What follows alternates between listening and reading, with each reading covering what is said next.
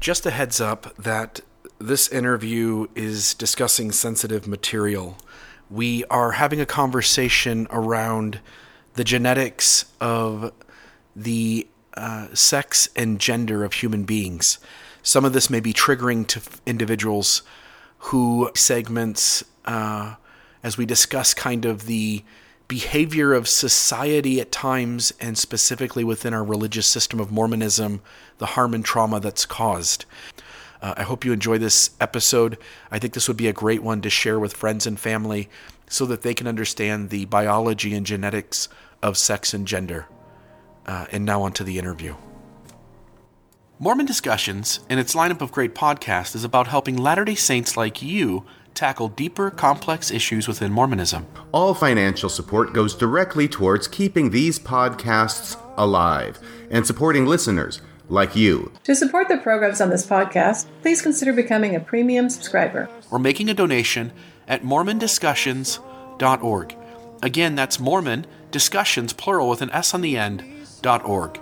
Donate today and support programs like Mormon Discussion, Radio Free Mormon, Mormon Awakenings, the Mormon Wellness Project, Mormon History Podcast, Marriage on a Tightrope, and others. If these programs benefit you, and you want to see these continue, please consider making an annual donation starting today. All donations are tax exempt inside the United States and go towards keeping the podcast alive. Mormon Discussions and its lineup of great programs, helping you navigate Mormonism one episode at a time. And now, on to what you've been waiting to hear. Crystal Scott, welcome to Mormon Discussion. How are you today? Thank you. I am very well. How are you? I'm doing awesome. I'm glad for this chance for you to sit down with me. We were just talking before we started recording that this is such a big issue, and you at Sunstone you gave a presentation on the material that we're going to cover today, and it was so data driven, and I just sat there in awe and really appreciated your session, because we were just talking that it takes so much data for someone to hear and see before they'll change their mind. They'll change their mind on things that are important. And so this conversation is so important. Before we get started, though, would you mind just introducing people kind of to yourself, let people know who you are, kind of what your education is, and any other details about yourself that you'd like to share? Oh, sure. So my name is Crystal Scott Ivy. I live in Boise right now. I moved to Boise 4 years ago from Virginia. In Virginia, I got my education, a bachelor's degree at a small women's college, which is now co-ed. And then I went on to University of Virginia because it was close and because I already had a family and I didn't want to move. But that was actually a very fortunate decision because UVA is an excellent school. And when I started my graduate work, I got into the lab for one of my research rotations with Ray Keller. And Ray Keller is extremely famous around the world for his work as an embryologist. So I studied embryology under one of the most well-informed people on Earth. And my project was focused on neural development of the frog, actually, because frogs are very much like humans. But it was really that experience that led me to do lots of embryology, go wrong during embryology. And at the same time, I was teaching at the small women's college. I had gotten my bachelor's degree. I was teaching a course called Biology of Women. And we talked about a lot of topics, and embryonic development and intersex was one of the conditions we talked about. Excellent. So at Sunstone, I'm sitting there, and you're essentially going through the data, the data of genetics in terms of gender and sex, and how complex and complicated that is. And I could tell from your presentation that you were passionate about this issue. And so the first question I kind of want to jump into is, like, why is this issue so important to you? And obviously part of it is you've chosen it as a field, so maybe there was some initial interest, but why has it become something that is just, you just seem to care so deeply about this? Maybe spend a few minutes just telling us about why this is such an important issue to you. Thank you. So this is actually the issue that led me to turn in my formal resignation in November of 2015. Before that time, I had been pretty outspoken about several issues of the church, including this one. But when I listened to leaders who are regarded as prophets telling a whole sector of the people who they should love and support that they need to be disavowed, and this on top of years and years of looking at the data, and knowing that there was a huge correlation with suicide among people in the church who were LGBTQ, it just made me angry. And there are lots of reasons for that, but the one thing that just kept occurring to me over and over again is that this is not a choice. This is not something that you can just like decide to get rid of by praying or reading your scriptures. And so I kind of started compiling all this data because I am a very logical person. I thought, if I can get this data out there, then people will stop pretending like it's a matter of choice, because it's not a matter of choice. And so I'm like, okay, here's what happens in the embryo. Here's what happens during adolescence. Here's what happens with these brains. fMRI data. I'm going to show you fMRI data because you can't fake that. But the truth is, really, the only people who will give that data pause and think about it already are thinking about these issues in the background. Right. And I'm trying to picture, so November 5th, 2015 happens. And up until that moment, like, my faith transition started way before that, but I saw things happen along the way that I'm like, okay, I'll place hope in that. And it felt like prior to that moment in time, my gut told me like, no, they're going to figure this out and they're going to come around, and maybe they don't talk to God, but they're good people. They're going to try to make sense of this and they're going to figure it out. And I didn't know the science behind all this stuff. It was just my gut that told me like something's not right here. And I can only imagine it had to have been like 100-fold experience for you, because this is the field you're in. Like, you know the science of this, and here are these men who claim to be the mouthpieces of God, who are putting policies and, in a sense, new doctrines in place that completely contradicts what we know. And I don't mean like what we think, like what we know about this stuff. That had to have been super hard on you. So before 2015, I was having a lot of struggles with this issue and with lots of issues, a whole lot of them. But October of 2010, there was a talk by Elder Packer, and he said something like, being gay was impure and unnatural, and why would a loving Heavenly Father, quote unquote, do that? And I literally stood up. I was watching it at home. I stood up. I was like, I cannot believe he just said that. But I was recording it, so I went back and I listened to it over and over again, and I was trying to make sense of it, because that was actually the first time I'd heard a prophet say something that I knew was not true, like no doubt. So the next day, I was actually really lucky. My bishop worked with me. Is also a biologist, James Madison University. And he was walking by my door, and I'm like, hey, I need to talk to you about something. And so I was like, did you hear what Elder Packer said yesterday? And he told me he hadn't. So I told him. He's like, that's not true. So I had these little glimmers of hope, like someone is going to do something and this is going to change. And so then I went to Circling the Wagons Mormon Stories Convention. That was in Washington, D.C., and Mitch Main and Carol Lynn Pearson were there. A lot of people were there. I'm still friends with so many of the people I met on that Saturday. And we were sitting in this church, and I just felt like all the spirit feelings really, really strongly. And these are like precious people who've endured tremendous struggle, and most of them had left the church, but here they were with their Mormon people, And it was like a sacred experience for me. Like when they sang and they were just really struggling to like have this acceptance. And I was really, really optimistic for a long time that this is going to change. Like a couple of the really old guys are going to die. This will change. You've just got to like be open with the data, talk about these issues. Being gay is not a choice. And like the more gay people that you come into contact with, inevitably, the more love you have for them. Like that's just been my experience. And so I really did think things were going to change, but I pretty much lost all hope in 2012.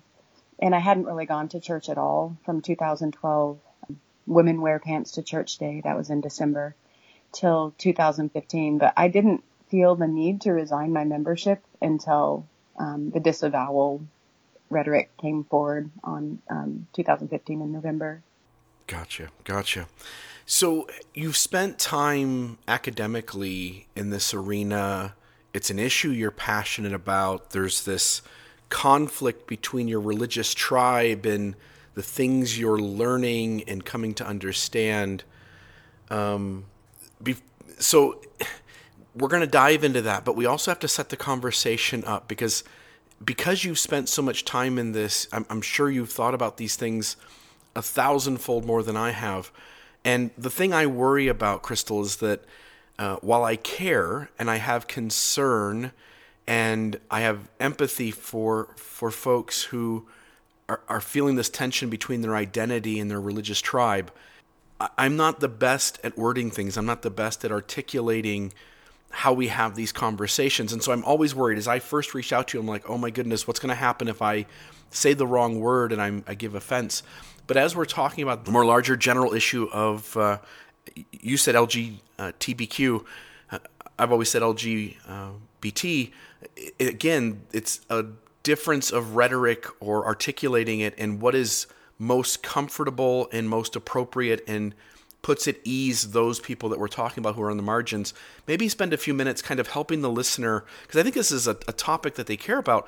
Help the listener better understand how to articulate some of these words or ideas so that they don't give offense. What are your thoughts kind of in that arena? So I actually really appreciate this question. When I initially started to develop this presentation, I've given it twice, once in Boise last March 2017, and then for the big Sunstone conference this year, last week. And, I will fully admit I'm just an ally, but I'm aware that I'm an ally and that this is not my conversation to be having in terms of giving terminology that is correctly, like giving terminology that is accurate.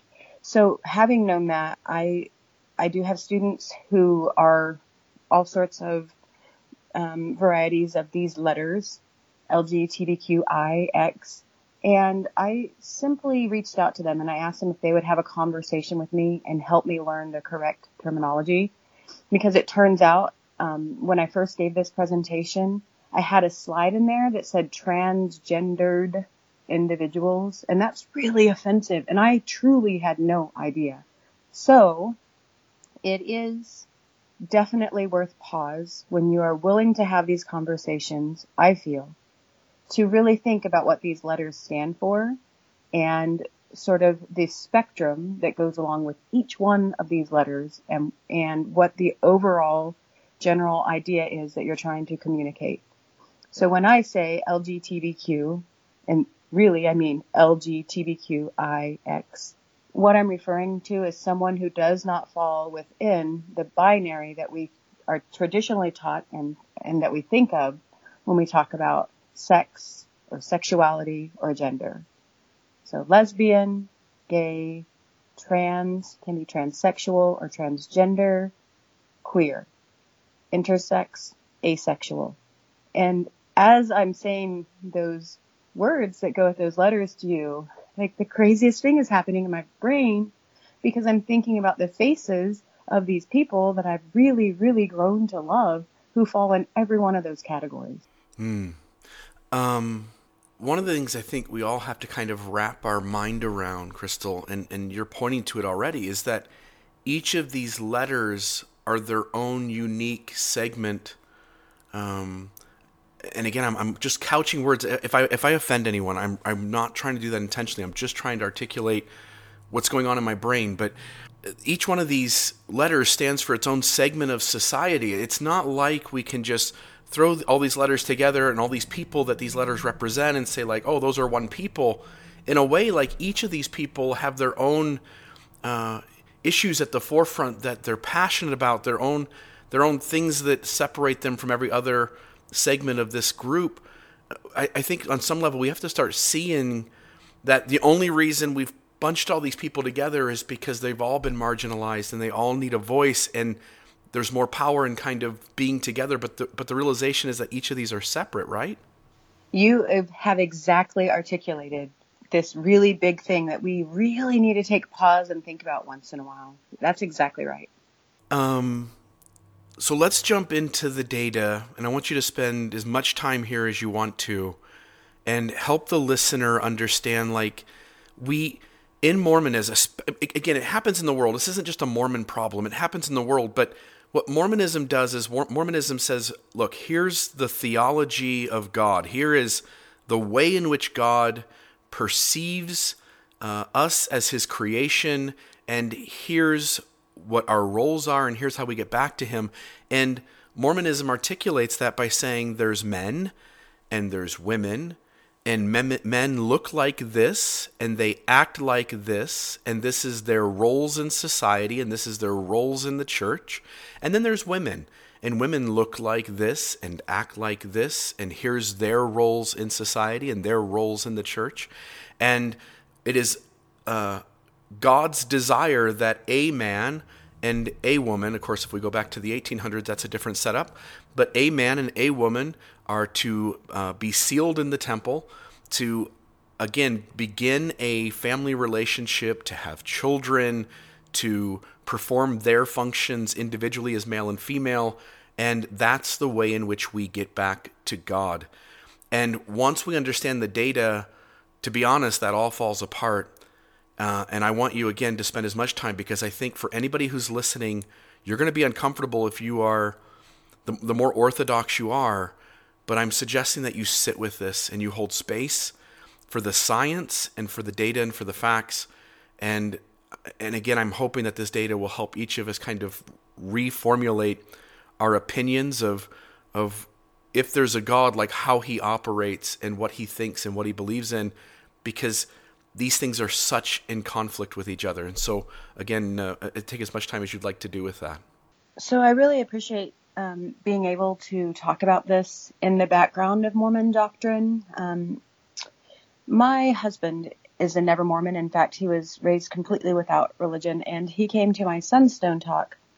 So I felt he had not really been privileged to this part of my life. It's something I don't talk about because it's not a badge of honor that I wear. It's something I'm extremely passionate about, but I keep it kind of private because it's a sacred topic to me. So I tell you this because during my presentation, I went in depth about the proclamation. I went in depth about roles for women, men, children, what is expected when males and females turn 18, etc. And I did that for a really important reason. And it is to point out that there are these very specific roles that are expected, and they're typically binary, that is, male and female. And then I specifically pointed out to parts of the proclamation that I find extremely problematic.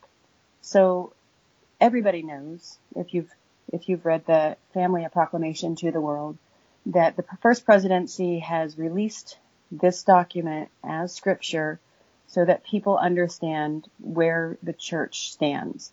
And if you understand where the church stands, you know that this is regarded as scripture, and there is no discussion about what is scripture and what is gray. It's all black and white. And so this is where the problem is.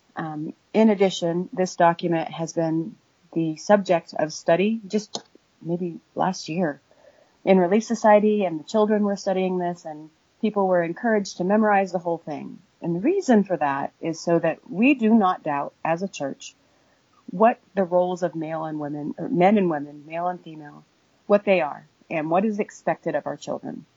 And this is where it gave me such anxiety as an active church member. Like, I never had it hanging on my wall. And so I'm going to get into why.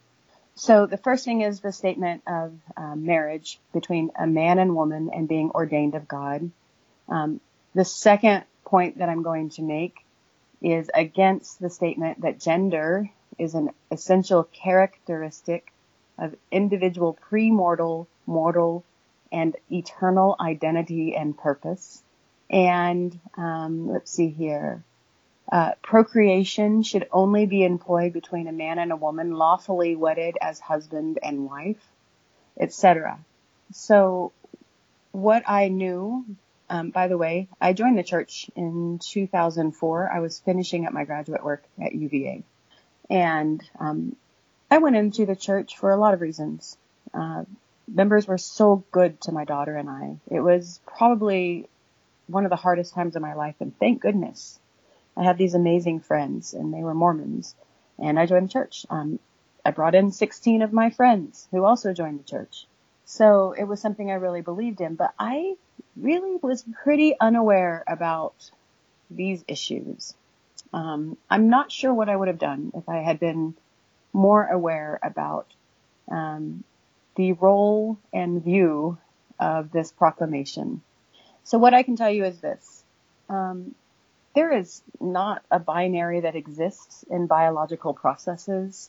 Everything is a spectrum. Where your heart is, how many beats per minute your heart beats, your skin color, your eye color, how many oocytes are in the ovary, how many sperm are produced every single day by males. Like, all these things are not one answer or nothing. They're all a spectrum. Everything is a spectrum. And that's the same way with sex characteristics and genitalia and the ability for your cells to recognize hormones. Like, all these things exist in a spectrum. And gender, when you mention gender in the proclamation to the world, really what the church is saying is that there are two sexes, male and female. And that's just not true. There is 1% of the population who falls into the intersex category. Like, there are as many people who are intersex as there are people who are left-handed. Like, this is not an anomaly, but we don't talk about it. And in fact, it's not something that was talked about in polite civilization until the last 20 years or so.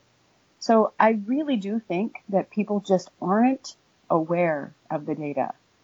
But that can't be said about the leadership of this church. And that is what really, really bothers me.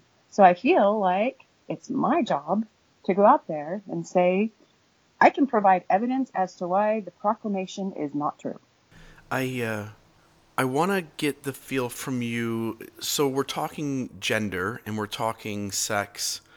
And could you maybe, just for the audience, like, help us see why these are two different things and what each of those kind of stand for? Oh gosh, absolutely.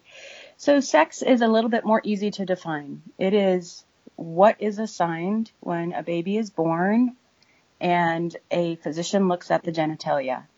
And typically, a child is going to fall into one of two categories, male or female. And it's going to be based on the length of either the clitoris or the penis. But the thing is, about 1 out of 100 babies are born with ambiguous external genitalia. So if it's like larger than 3/8 of an inch, but smaller than 1 inch, that is considered to be intersex. It's an arbitrary measurement, and these children are then traditionally subject to chromosomal testing and then invasive surgery. But here's the thing. When you have a child who has ambiguous external sexual sex genitalia, it's typically because things have not gone to plan developmentally. And so not only are you seeing these external effects on the genitalia, but there are also going to be a lot of other issues that you don't see. And this is going to help shape the brain. And this is going to help have different responses than one might expect at adolescence. So sex is this identity that is because of the chromosomes that we have as a male or female, but you have to remember that chromosomal abnormalities are fairly common, and there are lots of genitalia presentations that are outside normal, or what we consider normal. And I really even hate to use the word normal. So not strictly male, not strictly female. So that is sex. Gender is basically a social construction, and it's based on what society tells us is okay. What is female? You know, I heard all growing up, oh, you need to do this and be ladylike and be graceful. And my brothers were told, oh my gosh, why are you playing with your sister's nail polish? All those things lead to gender identity. So gender identity, or how male or female or in between someone feels, is gender. And that's why I have a problem with the proclamation using the term gender as it does. It really means sex. And even that's wrong, because there is more than just two sexes that exists. And then in addition to that, overlaid on all that, you have sexuality, how attracted and how desiring a person is to engage on an intimate level with another person or individuals. And all those things lead to a huge amount of complexity. And that is why it's horrifying to see the Mormon Church and other churches say that one man should marry one woman and they should have 5 kids. Like, it's just damaging and pretty inaccurate to what people feel is right for them. Right. Another question that I run into that I think we need to at least set up a little bit here is that I've gotten pushback because in the past, and I think we have to go back a little ways for some of this, and some of this I think has only changed somewhat recently. But if we go back, I get pushback in terms of people saying, like, look, these things, and again, I'm going to be, the risk here is that I'm going to be hurtful to those who we're talking about because I'm trying to explain the Orthodox position, and I want to be careful of that. But I get pushback because people will talk about these issues being mental illness and how in the past our society, not knowing what to do with these things and the science not being as advanced, these things were categorized in the medical books and journals as some type of mental illness or some type of disorder. And we know now those aren't appropriate, but I still get lots of people who message me and say, Bill, this isn't like and I'm going to use this word, which I know we all hate, normal, because what's normal? But they'll say, this isn't normal, this is an anomaly. And maybe speak for a moment about where we've come collectively on this in terms of how we label these things, as well as recognizing like the difference between and I don't even know how to articulate this. Somebody being born with something we would call a disorder or an anomaly versus somebody who is simply a segment outside the binary system, but certainly falls within such a range that it's addressed as, and I'll use this word, as a normal outcome of these things simply because of evolution or because of how genetics works. Like, these things express themselves on a statistically regular basis, that it is a standard part of our society, even if it's a small percentage. Yep, and I think that's where the data is extraordinarily powerful. So I mentioned this before, but I'm going to just mention it again. So outside of sexuality and outside of gender, what we know is this tiny little piece of physiological development, external sex characteristics, genitalia. 1% of all the babies that are born have an anomaly that is uncharacterized as either male or female. So let that sit with you for a second. That's an extraordinary number of people. So we can point to the data. We can say 1 out of 500 babies are born with this disorder. 1 out of 100 babies are born with this disorder. And these are all things typically that are chromosomally defined during development. There is no choice involved there. In addition, we have the role of hormones coming in, and you may not make the right form of the hormone, or your body may not be able to receive and recognize that hormone. All of these things are repeatable scientifically. We can do it in mice. We can do it in monkeys. We can do it in trial cells. And so this is something that can be repeatable. We can get the same results over and over and over and over again. So we know that there is a real process that is involved in the development of these particular cell types, right? So that's one thing. Another thing that I think is extremely powerful, and it's probably my favorite thing to share, is fMRI data. So this is the ability to image parts of the brain when there is stimuli out there that is designed to determine whether or not you have brain reaction differences between someone who is transgender or someone who is homosexual or someone who is bisexual. And what we see is that this is not a choice. This is not something that is a conscious decision. The brain does what the brain does without any thought as to what's right and wrong. It's able to interpret the stimuli and do what it does. And typically people who identify as something other than strictly male or female, as a sex or as a gender or as a heterosexual person, are going to have very, very different brain differences that are statistically significant. They are published in peer-reviewed journals. In order to be published in a peer-reviewed journal, you have to undergo a process of extreme scrutiny by experts in the field. So when these things get to publication status, they have been vetted over and over and over again. This is probably years worth of data for one paper that's published. But what we see is this astonishing fMRI data, which backs up what these people have been telling us for decades. Right. And so when you say statistically significant, and obviously the other side of the coin is statistically insignificant, I think some people think like 1%, that's not statistically significant, and they're using it in the secular sense, but that's not what you mean. It seems, and again, I'll just throw this out and you can throw out anything else that clarifies it. Anything that is shows up in a way that we can gauge that it's going to show up. Like it's not statistically insignificant to the point where it's like it could possibly just be an anomaly, and if we did the test again, it wouldn't show up. Rather, any time that it is regular, it is to the point that no matter how many studies we do, it's there and it's really close to that same percentage.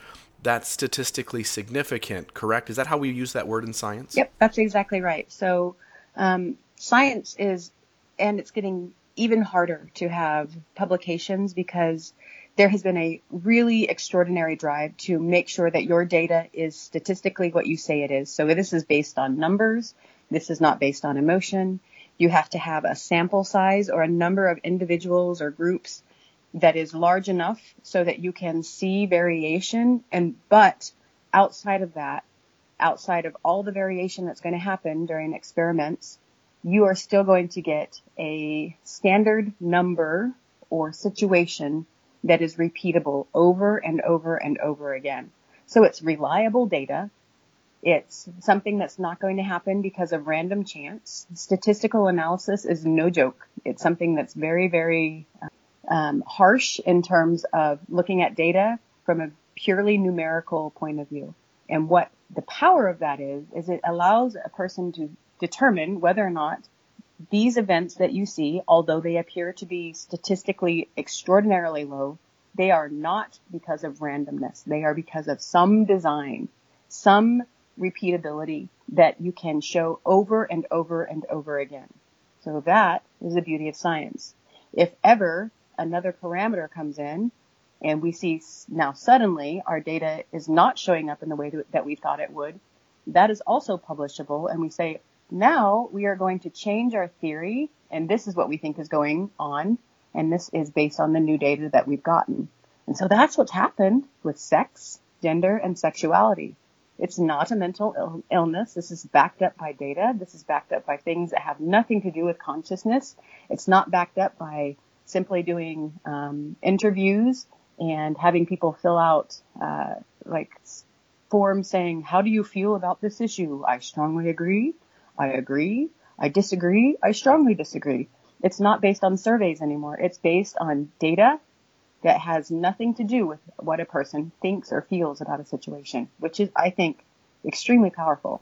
Yeah, beautiful.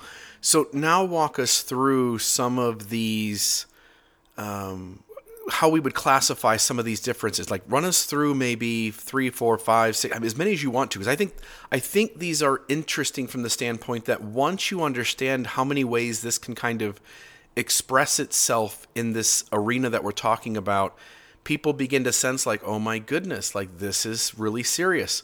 One that I've spent a little bit of time myself, maybe you can even start here, would be, I think it's androgen sensitivity syndrome, which I find fascinating in the sense that here is a person with male DNA who is, in all of the sense of the word, it's possible for that person to be completely, man, that's the wrong word. That's the wrong way to say it, Crystal. That person can look physically and feel like and claim to be a female. Your thoughts maybe on that one, as well as maybe walking us through several others so that the audience can get a feel for like how complex this really gets. Okay, so this is where I feel like the fire got ignited in me as an undergraduate in college, and we had barely talked about what can happen during embryonic development that allows individuals to fall outside typical what is assigned as male and female. And it's probably what led me to do an embryology graduate program.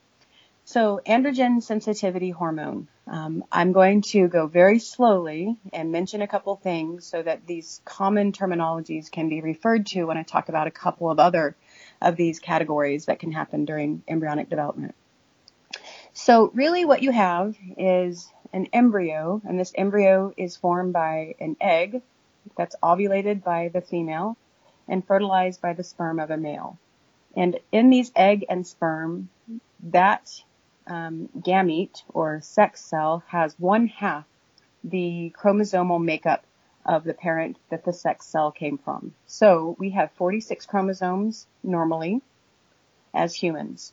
And I say normally because there are individuals alive today, alive and well, who have 47 or 45, etc. But we're not going to get into that. So as a female, I give 23 of my chromosomes to each one of my egg cells. And as a male, you would give 23 of your chromosomes to each of your sperm cells.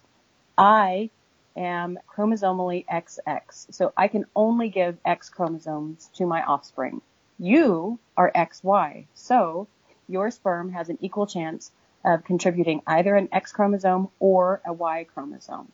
So that means statistically you have an equal chance of having a male child or a female child, and it's because of the contribution of the sperm. So for androgen sensitivity hormone, what happens is you have a boy chromosome embryo being made.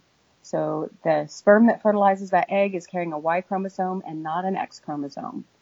And during the processes of development, something happens. So it's the inability of the body to recognize testosterone and other androgens. So androgen insensitivity syndrome is the inability for those growing babies to recognize testosterone and other male hormones. And male hormones are called androgens. And what happens is, despite the presence of hormones during fetal development, that baby is not recognizing the hormones. And because of that, it develops as a default female.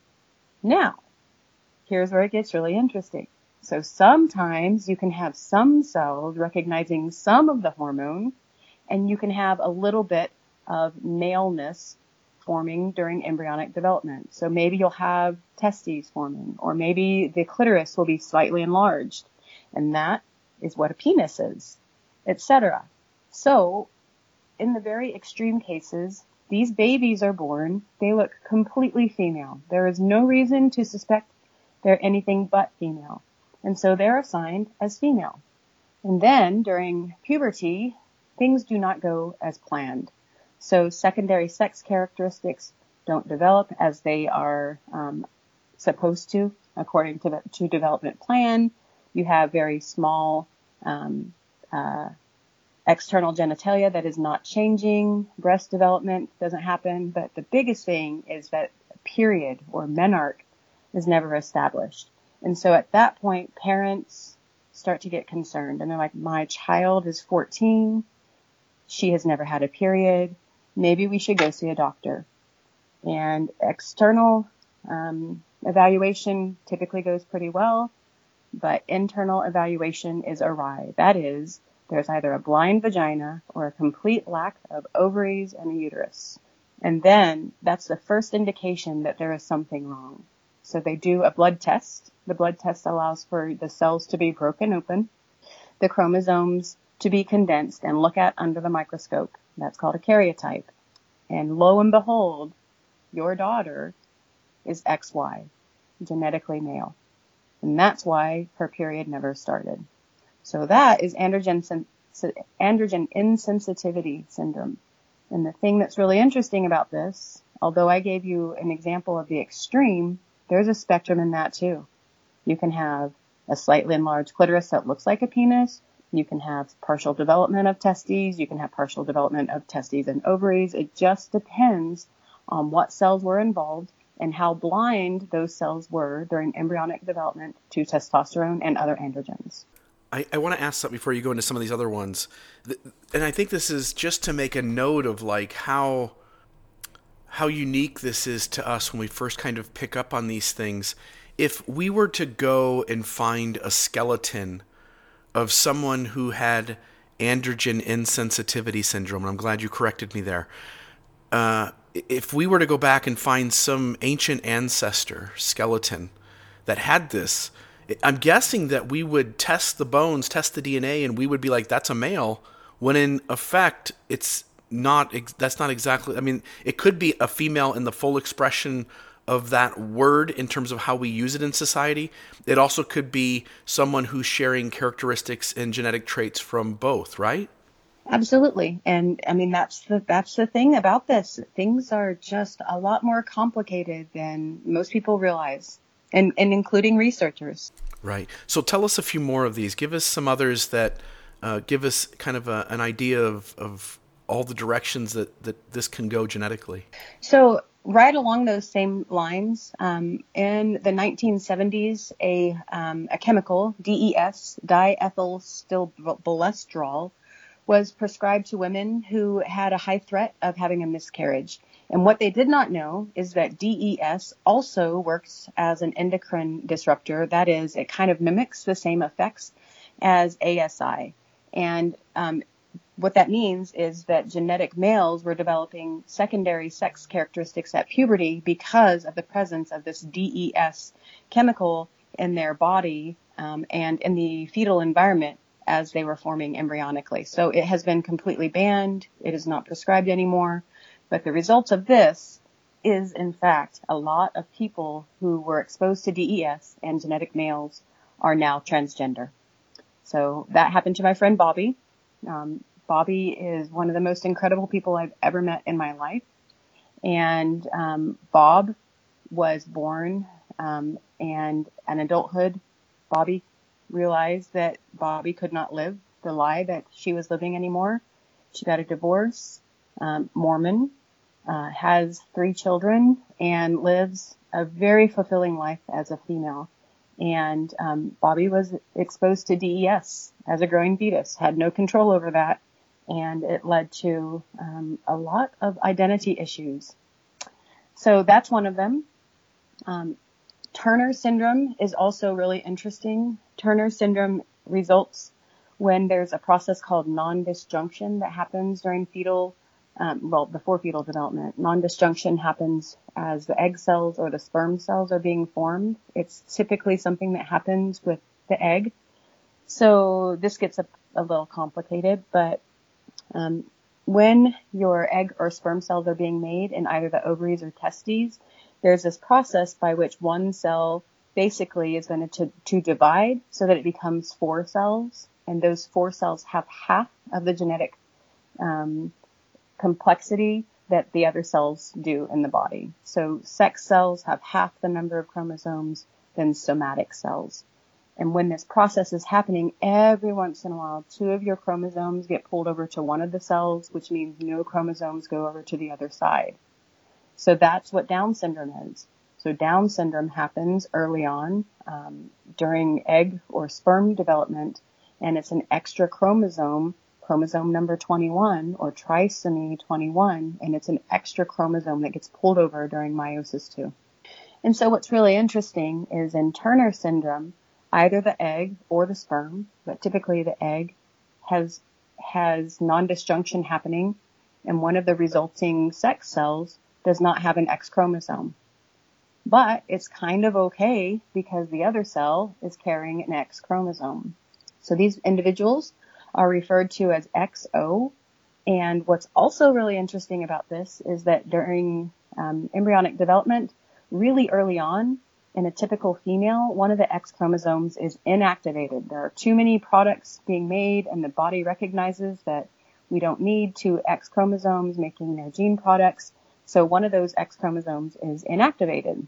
However, it must be important to have 2 X chromosomes much earlier in development, because individuals who only genetically have 1 X chromosome have pretty severe abnormalities. So the biggest structural differences do not exist in the external genitalia upon presentation at birth, but during adolescence, these individuals also do not have periods or accomplished menarche. They have a really flat and broad chest. They have reduced number of secondary sexual sex characteristics, and their ovaries are really, really underdeveloped, and they do not ovulate, which is why they do not have periods. So that is Turner syndrome. And you can imagine the situation where if you are a sex cell that has undergone non-disjunction and one of your sex chromosomes is missing in that cell, the other cell that came from that event is going to have an extra chromosome. So an extra X or 2 Ys. And that also happens. So there are individuals who are Klinefelters who have an extra X chromosome. So for extra X chromosomes in Klinefelters, what that individual's chromosome looks like is 2 X's and a Y, or 2 X's and 2 Y's, or 4 X's and a Y. So you can imagine, like, this gets really complicated. But in all these cases where you have more than 1 X and at least 1 Y, it's referred to as Klinefelters. So the Y chromosome is magic. The Y chromosome is very small compared to all the other chromosomes in the body. And it has very limited capacity to make gene products. But one of the gene products that it makes is located on the SRY region of the Y chromosome. And that is what leads to androgen production or maleness.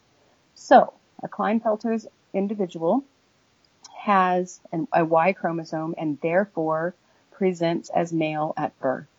However, because there is a presence of more than 1 X chromosome, they have very, very reduced size of external genitalia. They also are going to have issues that are considered abnormal at puberty.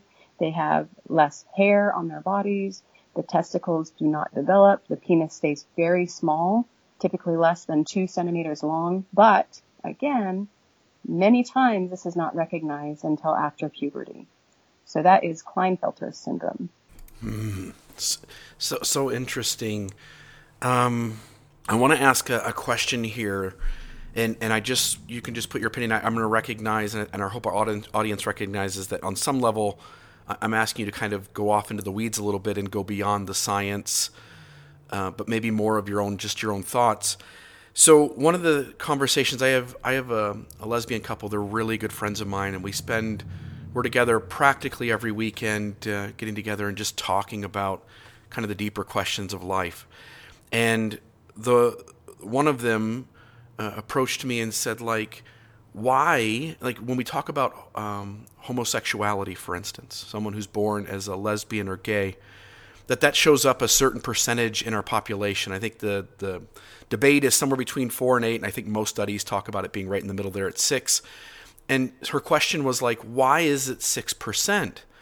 And my answer back to her was, that's what evolution has deemed the most efficient percentage to keep our human race, us as a people, as surviving.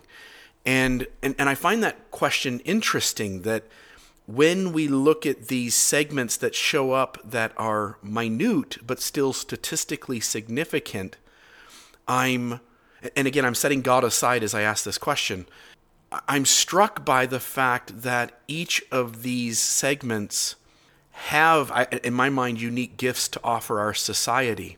Even something like a person with Down syndrome, which is a genetic anomaly that shows up in a statistically significant portion of our society. And I look at the ability for us to then develop empathy and care by taking care of these individuals who need a little more help. And I'm struck by the idea that with any one of these segments, if we could begin to wrap our heads around the idea that evolution has deemed it best for our society, if we have these portions of these people who have differences and hence different gifts to offer us, that's actually deemed by evolution as useful to us. And I'm curious maybe on your thoughts on that question. And again, I'm asking you maybe to delve off into space that isn't a scientific question and answer, but just your personal feelings.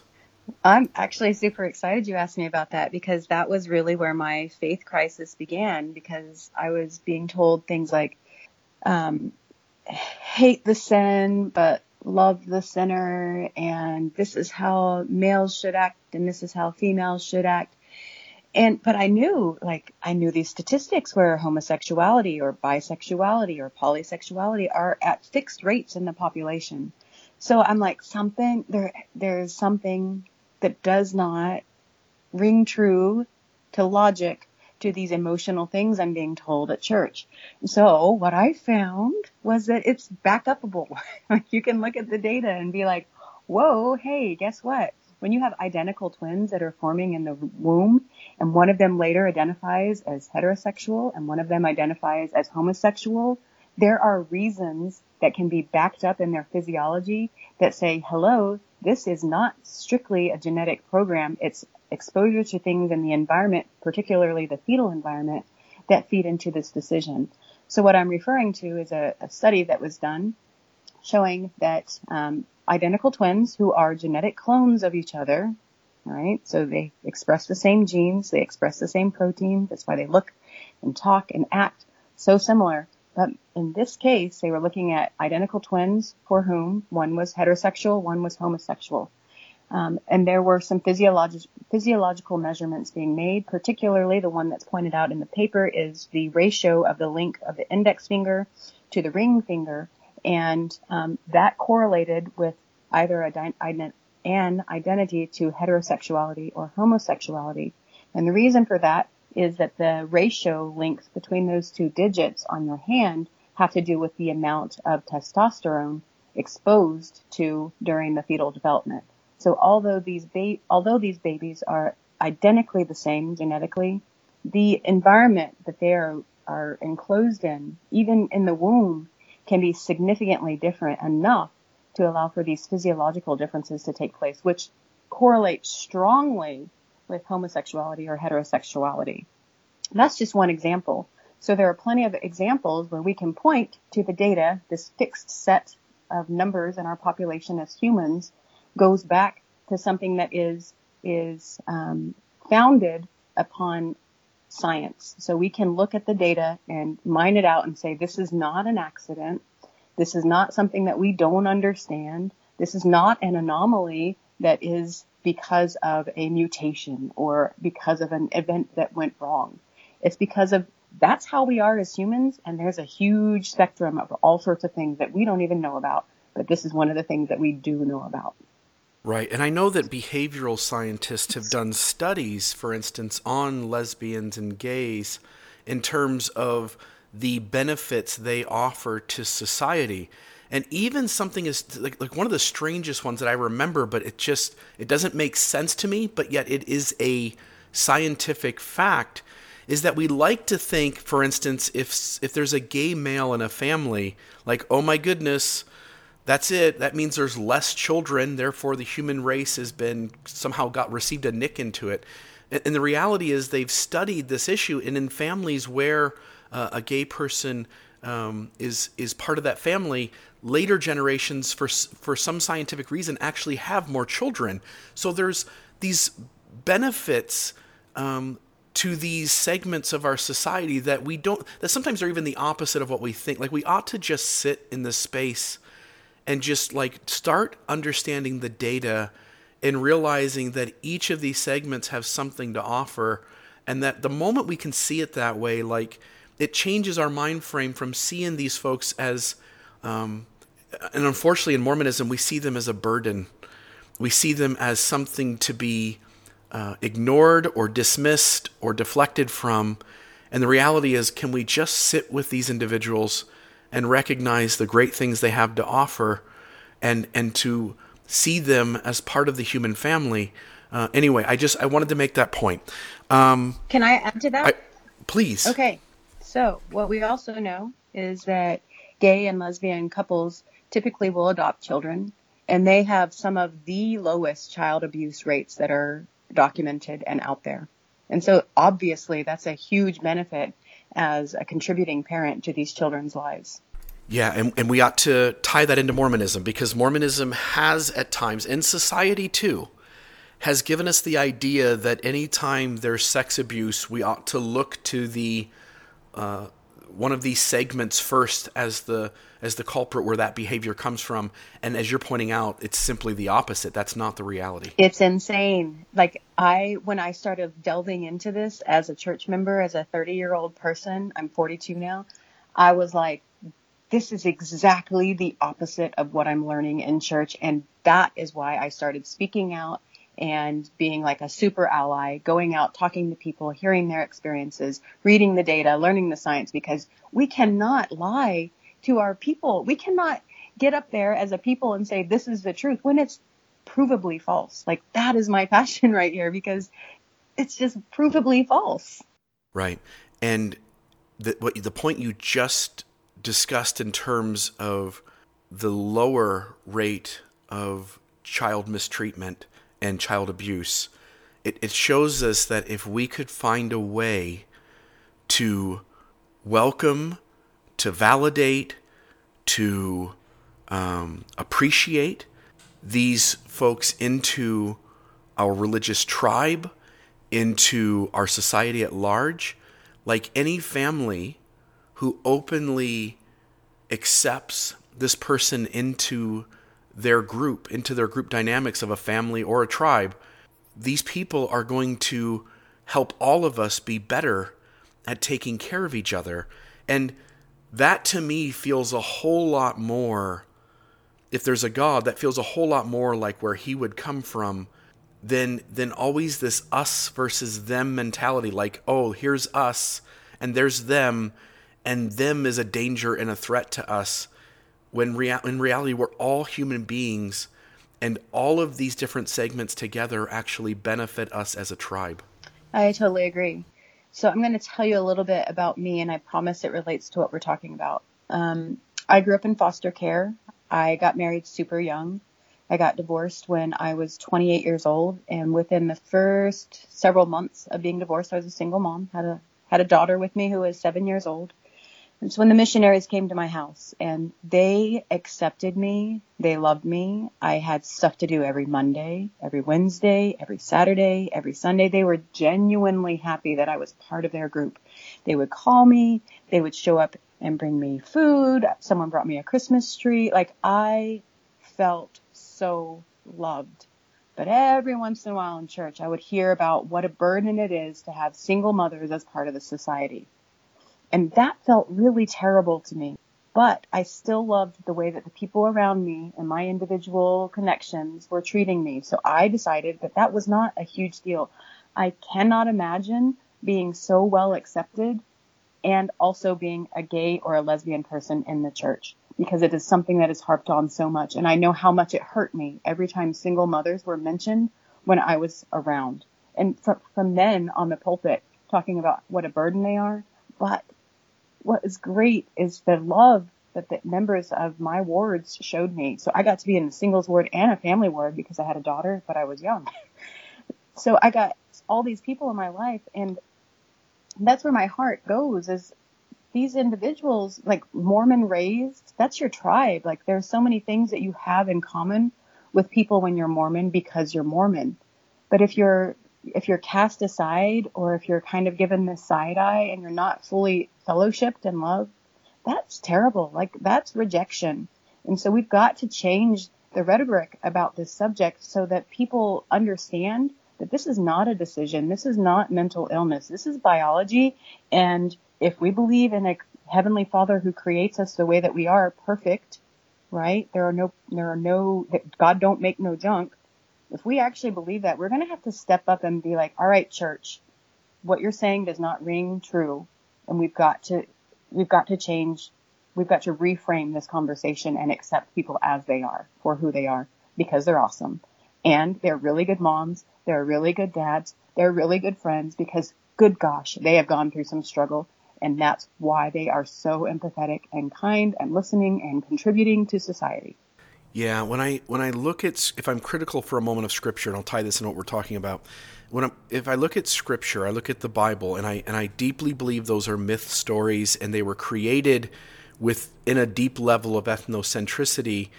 Not that sometimes it doesn't bounce out of that, but that for the most part it speaks from that tribal voice. And so there's always this labeling of us versus them. And I want the listener to understand, like, some of this gets silly. Like, if you go back to the Bible and you read it as a person who is left-handed, you will sense quickly that, oh my goodness, this us is right-handed and them is left-handed, and everything that's right-handed is clean, and everything done with the left hand is dirty. And so there's that idea of doing it. But today we've grown out of that. People who are left-handed, I believe it's about 10% of our society is left-handed. In fact, don't judge me, but when I was born, I was actually meant to be left-handed. My dad kept taking the crayon out of my left hand and putting it into my right hand, and eventually I became right-handed rather than left-handed. But that left-handedness carried with me throughout my life. When I played baseball, I was able to be a switch hitter. When it came to basketball, I could dribble just as well with my left hand as my right hand. I simply point that out because as a society, we got to the point where we said, that is silly. It's silly to judge somebody based on what handed they are. Like, it just is what it is. And while it is a much smaller portion of our society who's left-handed, we don't go around making fun of left-handed people. We don't go around distancing ourselves from those who are left-handed. If we can begin to see these segments as just as normal as being left-handed, even if it takes some time for us to better understand it, man, we could come so far. I want to hit on, we talked about this already in a question I asked earlier. I want to make sure that we've covered all the ground on it. That this is not an accident. This isn't something that like, I'm trying to think offhand. Maybe you can help me, Crystal. There are certain things within genetics that at this point still are statistically insignificant, correct? Absolutely. And, I'll just give you a really big example. Every single day when your cells are dividing, they incorporate mutations at like 1 to every 10 million cells. But most of those hidden areas, those mutations hit in areas that don't code for anything important. So you don't even know that they exist. So that's just one example. But yeah, there are plenty of things that are insignificant, not only in terms of how frequently they occur, but also the severity of the issues caused because of their occurrence. Beautiful. So there are cells within me, obviously, that have done that. We ought not to see these things in that same way. This is something that is evolutionary, intentional.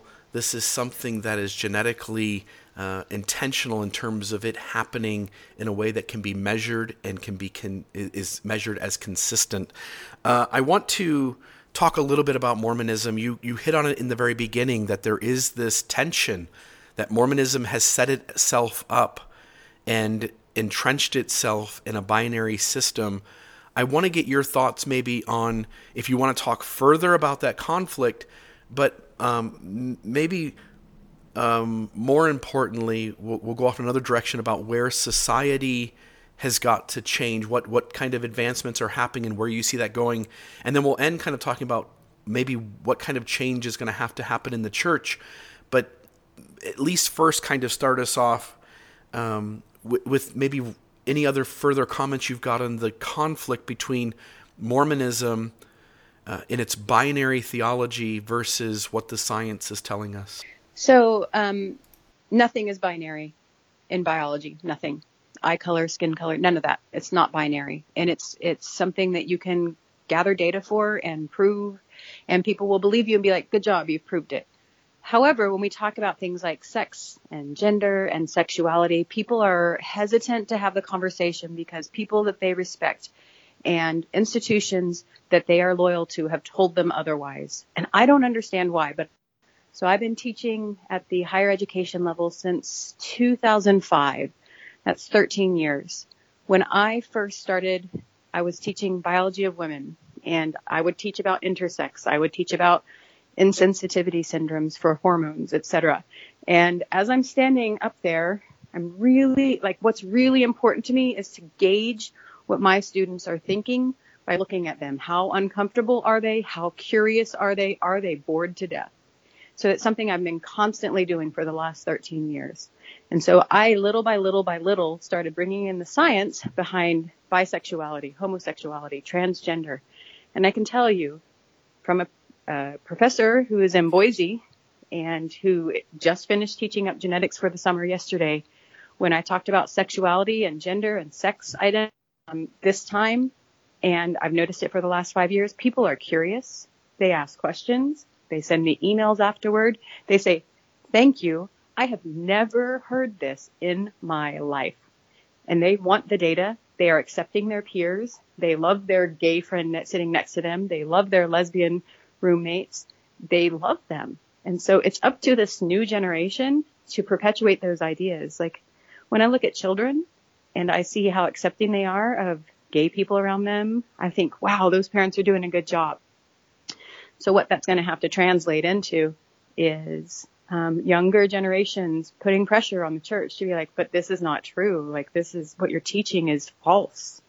And to be able to speak out against this without feeling threatened that they'll be like excommunicated or disciplined or something.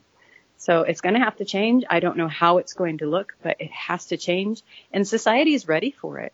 Like we don't hear as often about gay bashing or lesbians being killed, although it does still happen. Really what the struggle is right now is for trans people. And it is astonishing what trans people go through in terms of society and acceptance. And I am actually scared for trans people on a regular basis. Yeah, I'm with you.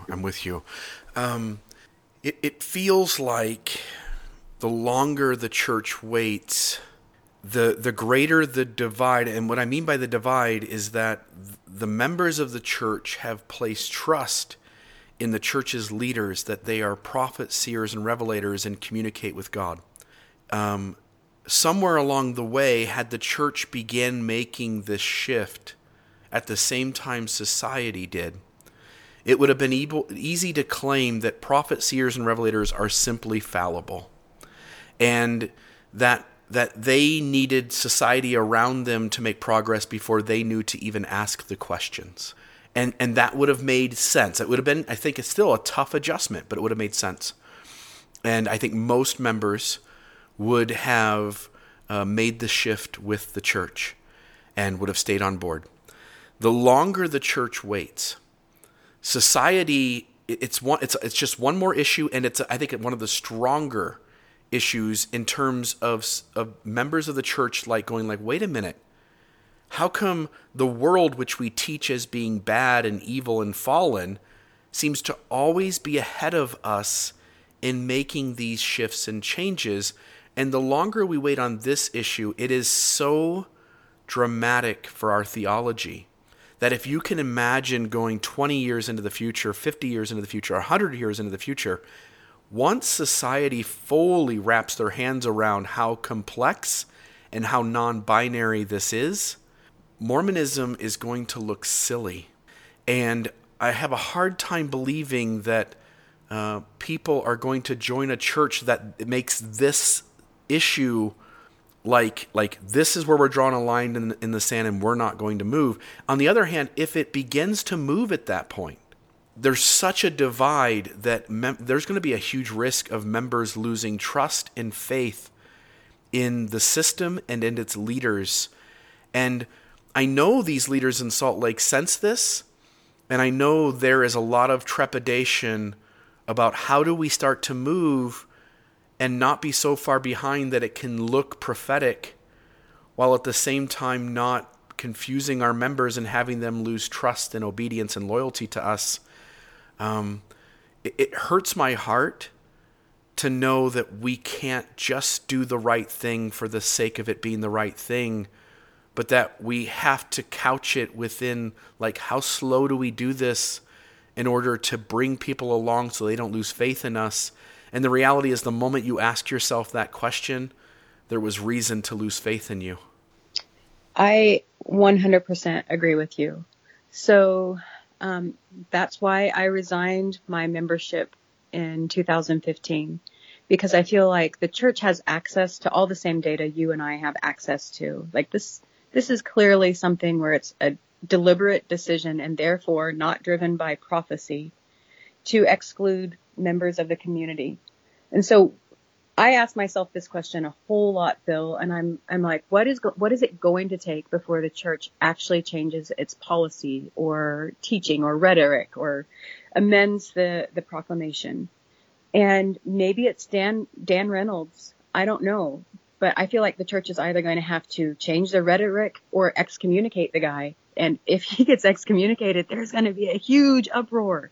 But they can't allow for this really outspoken individual with a huge following to say, hey, you were created perfectly and you're gay, or hey, you were created perfectly and you're trans, and I'm really sorry that my event was so unwelcoming towards you.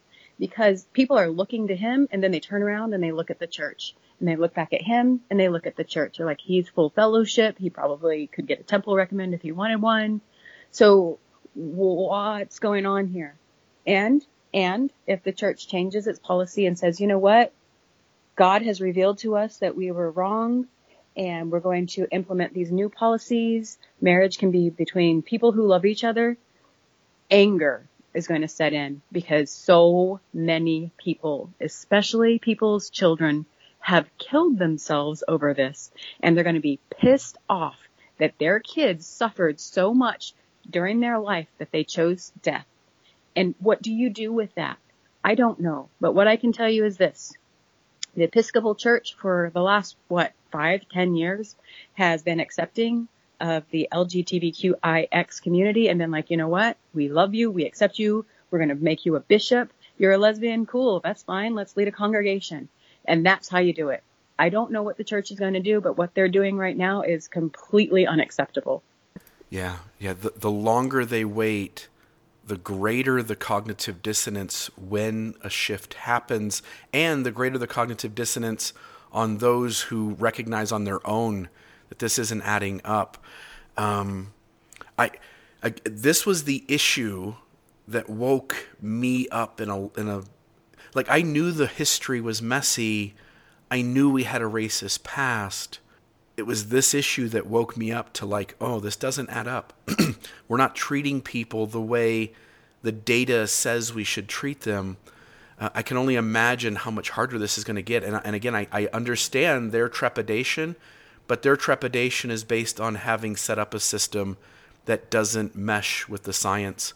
And that's nobody's fault but the system's fault and those who hold up that system. I want to, obviously society is adapting, And it's even sad at the rate society adapts, how resistant we are to these changes. And as you point out, it's in the air. Like we don't get bothered by left-handedness anymore. We don't get bothered by a lot of other minority segments that are in our society that express themselves in different ways. I'm not talking just ethnicity. I'm talking all these kinds of expressions. It only comes when these differences are counter to sacred parts of our identity that we tend to dismiss and deflect and not want to talk about it. But society's beginning to wake up. Maybe give us an idea. Where do you think we are in 10 years, 20 years, 50 years? What are some of the things that are kind of coming down the pipe that you think are going to have a huge influence on this issue? This sounds super insensitive, but I think as more members of the Quorum of the 12 Apostles and the First Presidency die, and they are inevitably replaced by younger people, as is going to happen, who have had more life experience, that's where the shift is going to be. But I don't think that we're going to see anything significant change in the next 10 years. I really hope I'm wrong about that. The church has had so many opportunities to backpedal and pray and get different revelation than they have gotten. And instead they're doubling down. And because I've seen this pattern over and over again, and every time it hurts me, it makes my heart hurt, my stomach hurt. Every time it happens, I'm like, okay, it's not going to happen anytime soon, but maybe 20 years, maybe we'll see a shift. But in the meantime, people are going to be educated. I'm going to get up there in front of my genetics class. I'm going to inform the minds of people who are going to become doctors and physicians and nurses and dentists. And I'm going to be like, look at this. This is the data.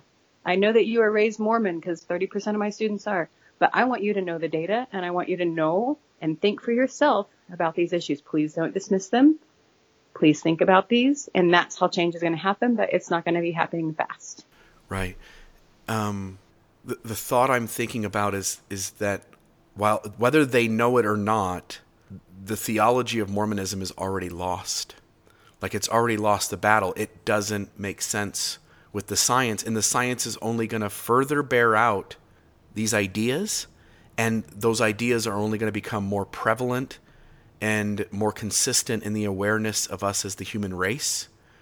And so they can double down, but at some point there'll be a church. I mean, if they continue to hold that ground, at some point they're a church of 500,000 instead of 3 to 5 million who are active. And I know members are going to go, no, wait a minute, we're 15 million. No.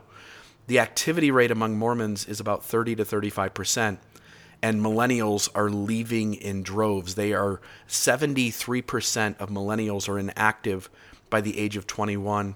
Once we understand that data, that the younger generation is just gone, and that this science isn't going anywhere, it's only going to be further bared out, and in our awareness, the church is already lost.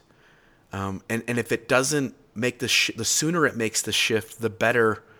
Even if we disrupt the older members right now, we better start thinking about how to keep these younger people, because when the older people are gone, there's going to be nothing left.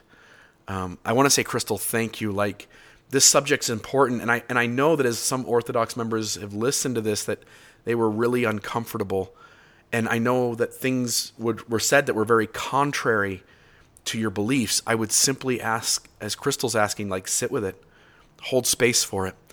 The other side of the coin is that for those who are listening who identify in some of these areas that we've talked about, I just want to say I'm sorry if I gave any offense at all, and I hope you can sense in my voice my want to be sensitive and empathetic. I would simply welcome anybody after listening to this episode. If I can better formulate my conversation, would you please reach out to me? And I would love to have a conversation on how I can be better at talking about these kinds of issues. Crystal, you've been amazing, and I think it's super helpful. I think the data speaks for itself, and you understand the data really well. And I just want to thank you for being on and for being so passionate about this idea, because this data, while it's science, you're saving lives as much as the person sitting down with somebody who's who's on the verge of taking their own life. Like, the data itself is saving lives. So thank you. I actually feel the same way, and I'm really honored that you asked me to talk about this a little further. And I too, I want feedback. So if I'm saying something that could be stated another way that's less offensive, I'm always just really pleading for that, because I know that this is all something that I don't have personal experience with. And so I'm just going on what I see and what I hear, and I also make mistakes. So thank you. I just encourage everybody to take a look at the science, pubmed.gov, pubmed.gov. Just do a Google type of search in there, and you'll find all sorts of data, and I'd be happy to talk about it with anyone. Excellent. And also for the listener, do you mind if I put your PowerPoint on with the episode? No, I think that would be great, because it Excellent. will let people spend their own time with the issues that they're most concerned about. Away from the interview, I want to get with you too, as well as, and get you to maybe send me as many links as you think would be helpful to somebody who says, because somebody's going to listen to this episode, they're going to say like, here's all the data, and I'm confused, I don't understand it, I want to better understand this issue, where do I go from here? Would you mind if we get together and you kind of just send me as many things as you want, and I'll include all of them on this episode, so that the person who is not as informed, who this is providing some cognitive dissonance, that they have a place to go off and learn for themselves and make their own decisions on where this data goes? Yeah, that's essential. Yes, absolutely. Awesome. So, Crystal, thank you so much. And again, this meant the world to me.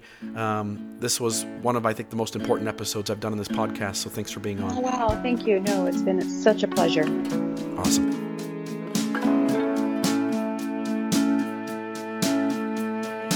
All the pain is gone, but I remain the same. Taking out my issues never healed the flame.